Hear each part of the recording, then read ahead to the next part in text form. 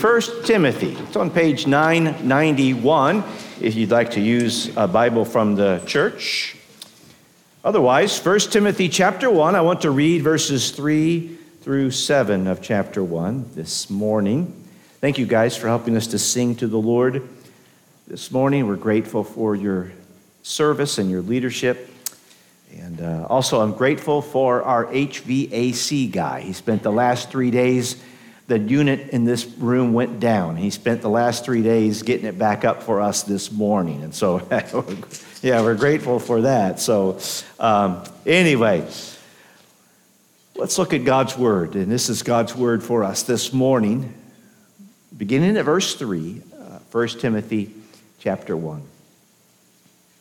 As I urged you when I was going to Macedonia, remain at Ephesus, so that you may charge certain persons not to teach any different doctrine, nor to devote themselves to myths and endless genealogies, which promote speculations rather than the stewardship from God that is by faith.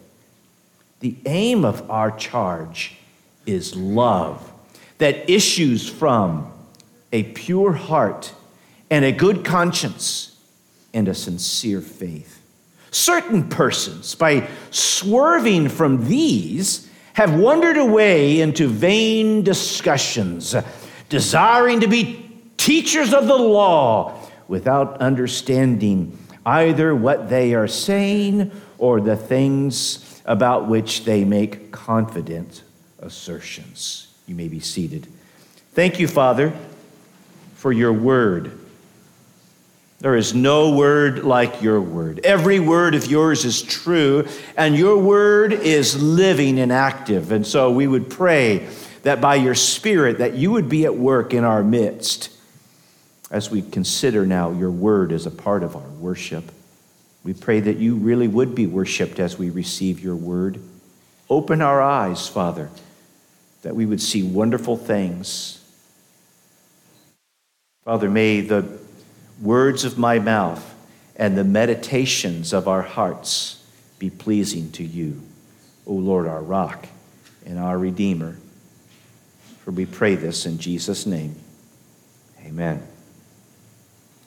Well, we began last week considering the book of 1 Timothy. And we started last week, and Lord willing, sometime in late spring, is there even such a category as that this morning? But sometime in late spring, we'll finish our study in 1 Timothy. Last week, we looked at the first couple of verses and considered some introductory greetings and introductory remarks. But now here in verse 3 of chapter 1, Paul gets right down to business with Timothy. And the first thing on the docket is the matter of false teachers and their false teaching. Let's look at verse 3 again as we look at the first point, and that is the duty of faithful instruction. As I urged you when I was going to Macedonia, remain at Ephesus. Timothy, you stay at Ephesus. I'm heading to Macedonia. And then he says, so here's the purpose. The reason I need you to stay in Ephesus is so that you may charge. The notion of instruct is probably too mild. Charge is a good word. Command is another fitting word. That you may charge or command certain persons not to teach different doctrine.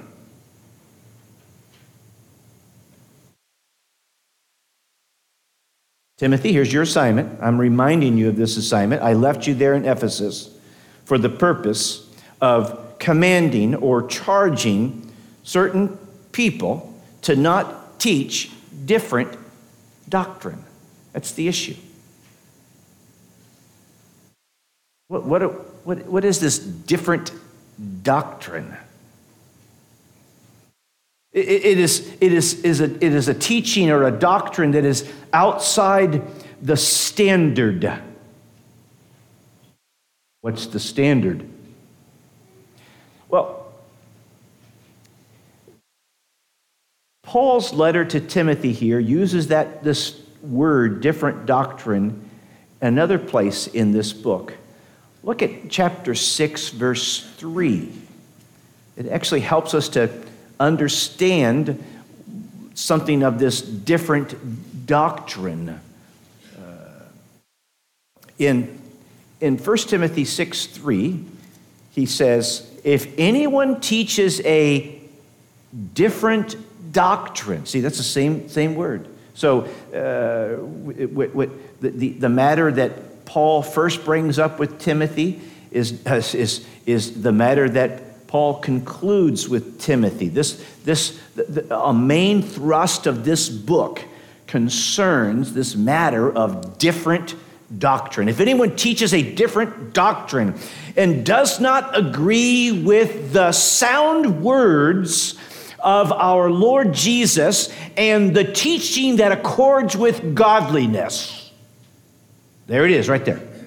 What is this different doctrine? It's a doctrine that hasn't come from Jesus, and it's a doctrine that does not produce godliness. And so the standard, which I would suggest to you, is the apostolic standard. The standard that Jesus entrusted to the apostles.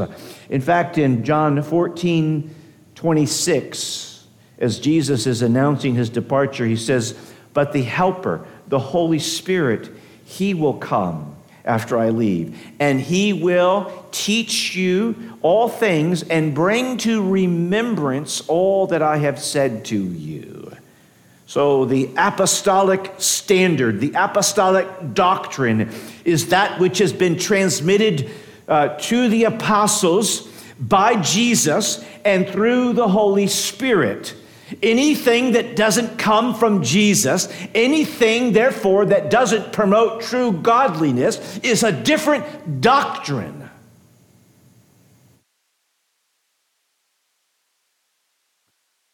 So this matter of different doctrine brackets the book of 1 Timothy.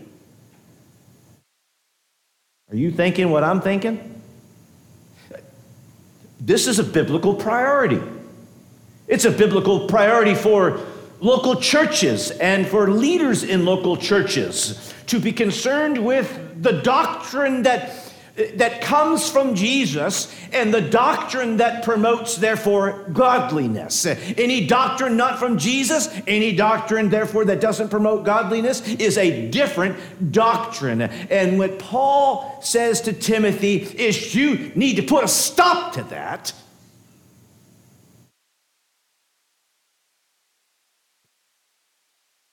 Now, he elaborates in verses 4 and verses 6. I won't deal with verse 6 much. I'll just read it.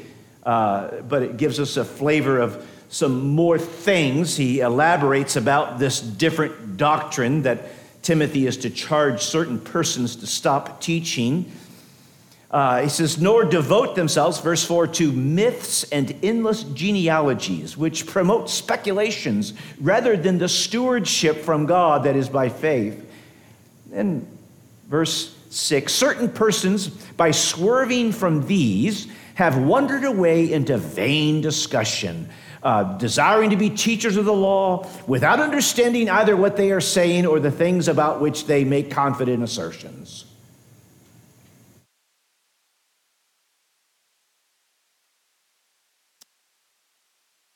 These false teachers like to have vain discussions and promote speculative thinking rooted in some sort of mythology and endless excavation of genealogies. Now, I don't know the particular details as to what that particularly looked like in that context. What were these guys doing that pertained to speculating in terms of myths and genealogies? What were the particular beliefs that they were affirming in terms of their vain discussions? But we do know this, whatever they were speculating about, whatever vain discussion they were having, it was outside the standard.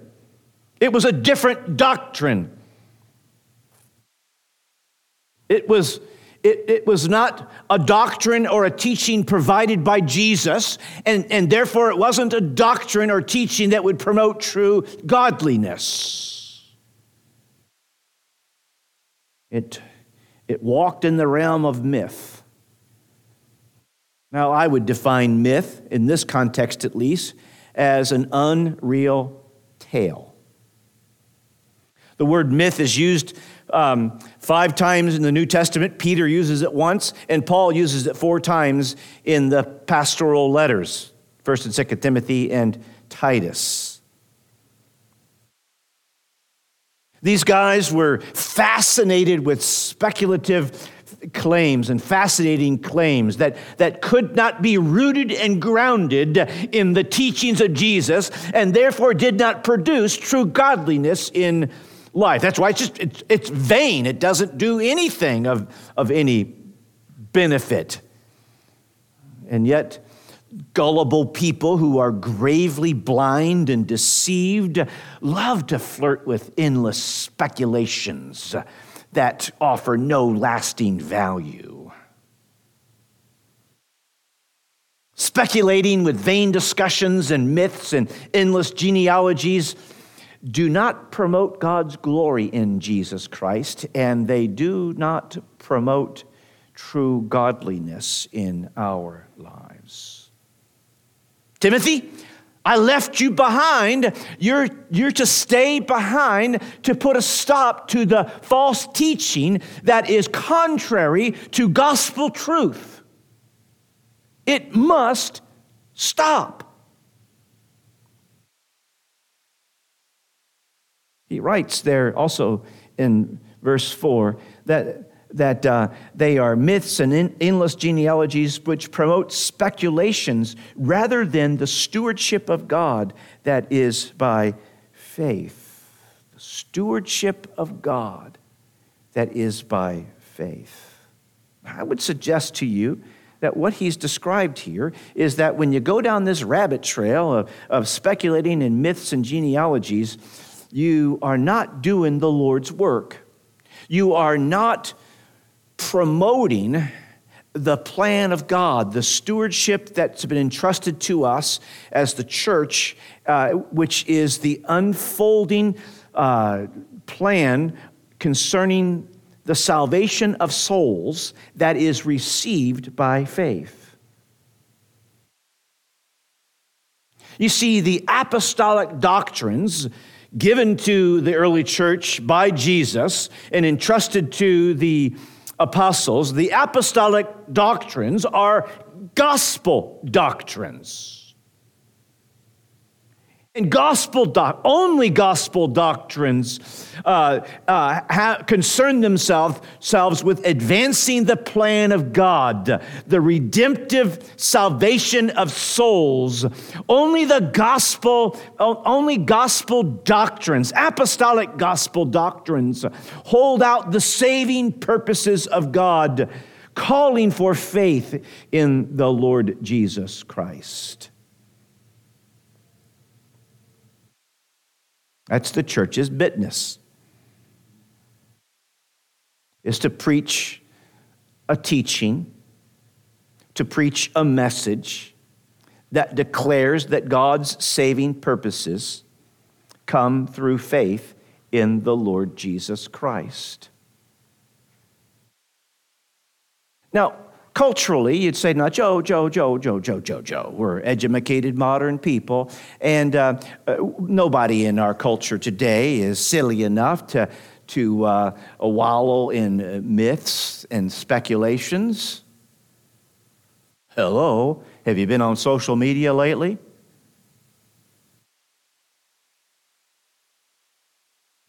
Our culture is awash with myths. It's a myth that a man can get pregnant. It's a myth that a little girl can become a man.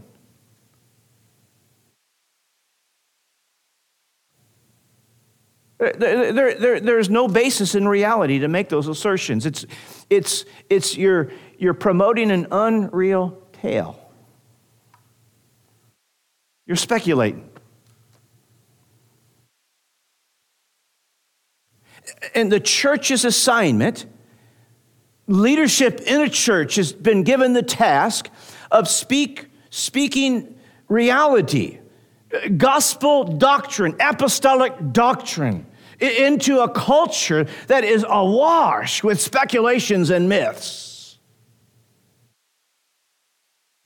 that loves it some silliness. Paul would conclude the book of 1 Timothy with saying, "O Timothy, guard the deposit entrusted to you." What's that? Guard the deposit. What's been entrusted to the apostolic gospel doctrines? Guard it. Avoid irrelevant babble and contradictions of what is falsely called knowledge, for by professing it, some have swerved from the faith.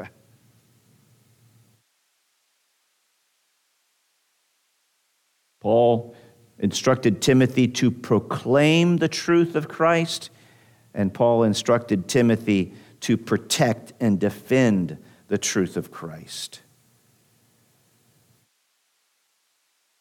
Well, so what are we to do? Our calling as a church is not altogether different than that. We are to be a body of people who gather together for the proclamation of the gospel, so that we're rooted and grounded in the truth, so that we can even give an answer to him who asks us of the hope that we have within us, so that we can proclaim the gospel of Christ, and so that we can know it and protect it and defend the gospel of Christ. Why would we get all in a fuss about that? What's at stake? What's at stake? Are you kidding me? What's at stake in whether or not we decide to proclaim the truth of Christ and defend and protect the truth of Christ or not? Maybe we decide to do something else. What's at stake is that the truth about Jesus in our lives today is the difference between heaven and hell.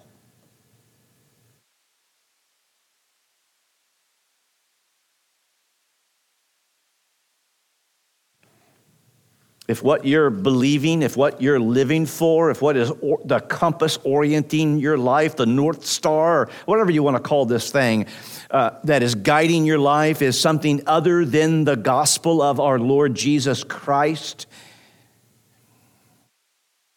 then your destiny is gravely fatal. But if you know and cherish and believe and proclaim and defend the truth of the Lord Jesus Christ, then your destiny is eternal and glorious. So the duty of faithful instruction. Second, the design of faithful instruction. Let's put our eyes on verse 5 for a second, and as we do, think about this. So what's the end game here? Why is Paul telling Timothy to go to those certain peoples who are teaching different doctrines and command them to stop? Well, he says, verse 5, the aim of our charge. Now, what was the charge again? Put your eyes back up on verse 3. As I urged you when I was going to Macedonia, remain at Ephesus so that you may charge certain persons. What was the end game behind Timothy being left behind in Ephesus? To charge certain people to quit flirting around with different doctrines. What's the aim or the end game or the goal of that? The aim of our charge, back to verse 5, is love that issues from a pure heart and a good conscience and a sincere faith. The end game, the end product, the end result of promoting apostolic gospel doctrines, the end game, the result of squelching and issuing an injunction against those who would teach different doctrines is love.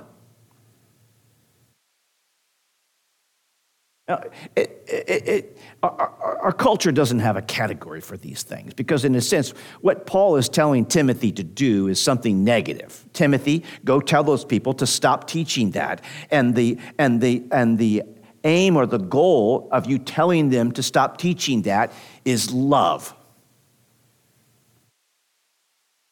We don't to tell somebody that they're wrong is never thought of as a loving thing. I mean, it's like, hello, Joe, what planet are you living in? It's not really what planet I'm living in. It's like, what is Paul saying to us here about the aim of telling people to stop teaching different doctrines is love.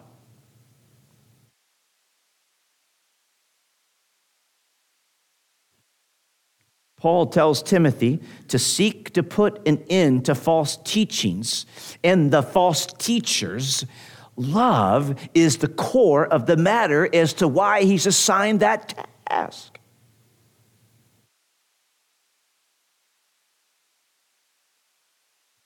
Why? Because, listen, error never produces love. Love can never be genuinely built on the foundation of falsehoods. Love never originates from vain discussions and speculations and wishful thinking about endless genealogies and fascinating claims that are mythical. Only truth fosters love.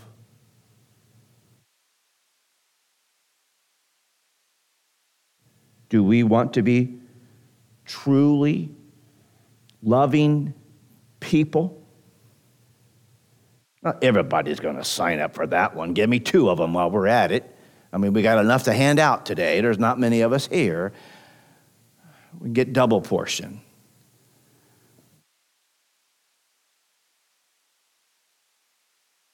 But if we want to truly be a person who is loving, really what Paul is telling Timothy, what God is saying to us is to become a loving person, we got to get truth.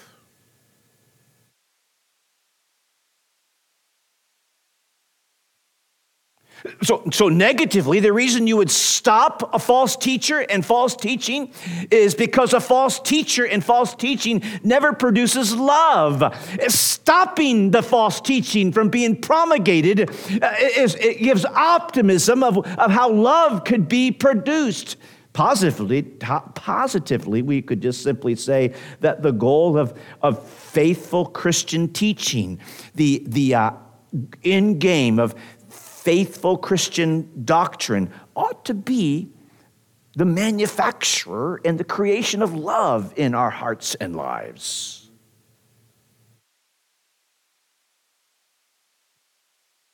Now, our culture says to us some of the most silliest things that you could ever imagine to be said. It actually, in its delusional promulgation of love, it says, love is love. I don't even know what that means. That's undefinable. Love is love. Well, no, God is love, actually. And by the way, love is not God. God is love. Love is love is a meaningless but nice-sounding cliche that is promulgated by our culture today to promote all sorts of wrongdoing. I mean, under the rubric of love is love, we mutilate children. And that's what you call love? I don't want no kind of that love like that.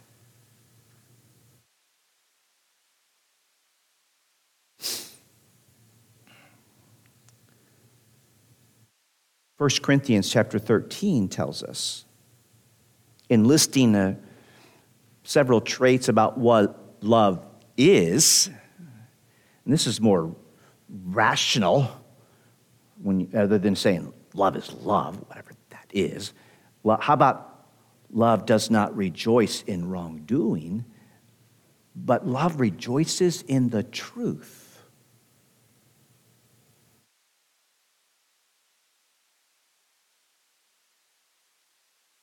Or last night, I was able to catch a bit of the first game. Second game I couldn't watch. I got boxed out. I don't think that's very loving. But these are from the people that want to educate us about love. On the back of the helmets it says, do love. Again, what does that even mean? These are people that are fascinated with some headless concept of love, but have no idea what they are talking about. I'm not sure what that means, do love. I'm not sure they know what that means to do love. I'm not sure if they know they don't know what that means to do love. It's certainly do love doesn't mean you put the playoff game on pay TV. I didn't feel the love from that one. I'm not bitter. You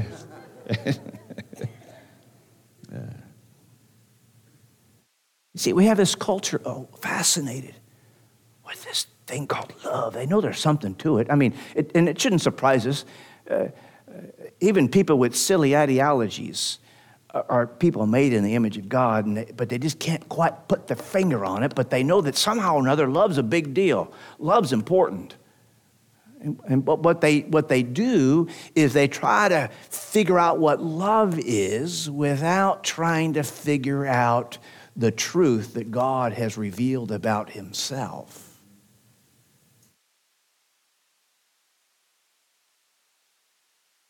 Now, just as a sidebar, it's just the aim of our charge, the aim of either positively teaching faithful doctrine or negatively putting an injunction on people who would teach false doctrine. The aim of that is love. It just stands to reason, even though this text doesn't fully develop it or go into it, but other texts do, that if the aim of our instruction is love, then of course the manner of that instruction and the motivation behind that instruction should also be love. Ephesians 4:15 tells us to speak the truth in love, or what Paul would say to Timothy in the second book, 2 Timothy chapter 2, 2 Timothy chapter 2, verse 24, where he says, "And the Lord's servant must not be quarrelsome, but kind to everyone, able to teach, patiently enduring evil, correcting his opponents with gentleness." Do you see the manner and even the motivation? Why would we want to teach the truth, which gives rise to true love? Well, we would do that from a disposition and from a motivation that's oriented by love as well. Paul helps us. He doesn't take these vague concepts of love like our culture does, do love and love is love, but he actually then, in saying the goal of teaching the truth and the goal of countering falsehoods is love, and then he gives us some defining qualities of this love that he speaks of. Look at the three things he's listed there. Put your eyes back on verse 5. The aim of our charge is love that issues from, in other words, I'm talking about a kind of love that comes from somewhere, not nowhere. I'm talking about a kind of love that comes from a pure heart and a good conscience and a sincere faith. Paul wants God's people to possess and display a kind of love that is birthed through the truth. A kind of love that's anchored by the qualities that he mentions here. A kind of love that's informed of the qualities mentioned here. A kind of love that flows out of the qualities mentioned here. And what are these qualities? First of all, a pure heart. Now, in the Bible, the heart is not merely that physical thing that pumps blood. The heart is used as a metaphor to describe the seat, the center, the command post of our lives. The heart is that thing that regulates and produces our thoughts and our affections and our choices and our actions. All of life flows out of the disposition of our heart. All of life, all of our thoughts and emotions and actions and words, they don't come from nowhere. They come from somewhere, and they come from our hearts. So a pure heart consists of a life with a single, utmost devotion. A pure heart is a life that is taking its cues as far as its thoughts, affections, and actions and choices from its devotion to God. It's not an inward-turned heart. It is an outward and upward determined heart. You see, this may sound controversial, but you can't truly love unless you're devoted to the Lord.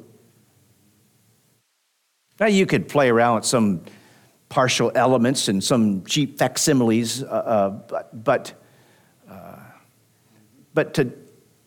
the kind of love that truth produces is a kind of love that produces this kind is a kind of love produced by this kind of truth, because it's a kind of love and truth that gets into our hearts and begins to point us to a true devotion to the God who made us.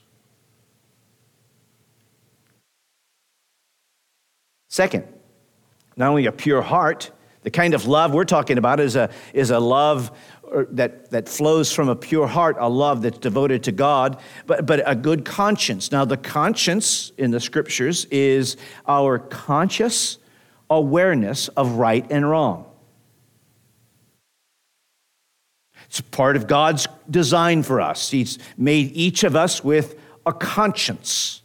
That doesn't mean our conscience is always correct, and so that's why he modifies the word conscience with a good conscience. Our conscience is our conscious awareness of right and wrong, and yet for that to be a good consciousness of truly right and wrong, then it must be a good conscience. That is, it must be a properly working and correctly regulated ability to distinguish right from wrong. Regulated by Scripture, operating in accordance with the lordship of Jesus Christ. So let me get myself out there on a limb a bit further. I just said you can't truly love unless you're devoted to the Lord. You can't truly love unless you truly know right from wrong.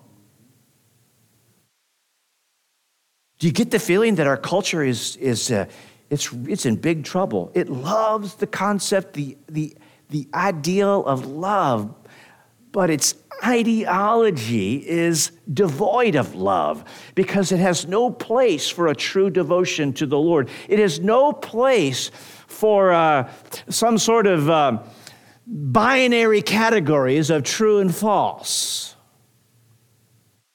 And yet it loves it some love. But it ain't love. It ain't love unless it comes from a heart that is devoted to the Lord, unless it comes from a conscience that knows right from wrong. And third, a sincere faith. Faith is a as the Bible describes it, is more than an intellectual assent. It is a personal trust, a true reliance, and an honest confession that Christ is Lord. So, a sincere faith is a gospel-informed, God-induced satisfaction in Jesus. Let me put it out there. I've already got myself on the limb so far. Our culture doesn't. You and I, or our culture, nobody knows nothing about love, incapable of loving unless their hearts are devoted to Jesus, unless their consciences are regulated by Jesus, and unless their faith is built into Jesus. To put the loop all back together, if I can, I tore it apart. In other words, do you see why it's so important for apostolic gospel doctrines to be taught? For without apostolic gospel doctrines, there is no adequate way to work on the heart to produce a pure devotion to the Lord. Without apostolic doctrines, there is no way to work on the conscience to cause it to be a good, well-regulated conscience.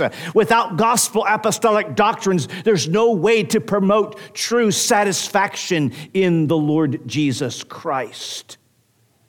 It takes a pure heart and a good conscience and a sincere faith to be a person of love, to be a loving person.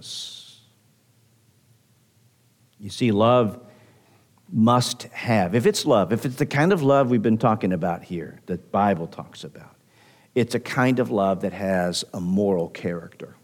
It's a kind of love that gives rise to a virtuous life. And it is a kind of love that is grounded in a true relationship with Jesus. You don't know Jesus? You're not virtuous? You don't have categories of morality? Then that thing you call love ain't. And the actions that you are performing, the words you are promoting, have nothing to do with love. So why did Paul tell Timothy to stay at Ephesus and put an injunction on those guys who were teaching different doctrines? Because love was at stake. To truly be a person who displays biblical love, that person must have a biblical knowledge leading to a biblical life, oriented by a biblical framework. Or to put it this way, and I'll close. When we truly look at Jesus, when the Spirit of God opens our eyes to see Jesus for who he really is, then our souls will truly see the love of God displayed. Because the Spirit of God, through the gospel doctrines of the apostles, the Spirit of God floods our hearts with the very love of God in Christ Jesus. And through those doctrines, used by the Spirit of God to stir in our hearts and our consciences and in our souls, we begin to learn something about what love consists of. We see it displayed in the cross of Christ. And as we see it displayed, and as our souls are satisfied in that display of love, we are now to be a people who display such love. Thank you, Father, for your word. There's no word like your word. So help us to take your word to heart. Embed it into our souls, we pray. We would ask that you would be at work in each of our lives, that you would remove from our hearts and minds this morning anything that's not in harmony with your word, but that in your kindness you would get a grip on our souls and embed your truths into our hearts, that we truly would be loving people because we truly know the truth of the Lord Jesus Christ. For it is in his name we pray. Amen.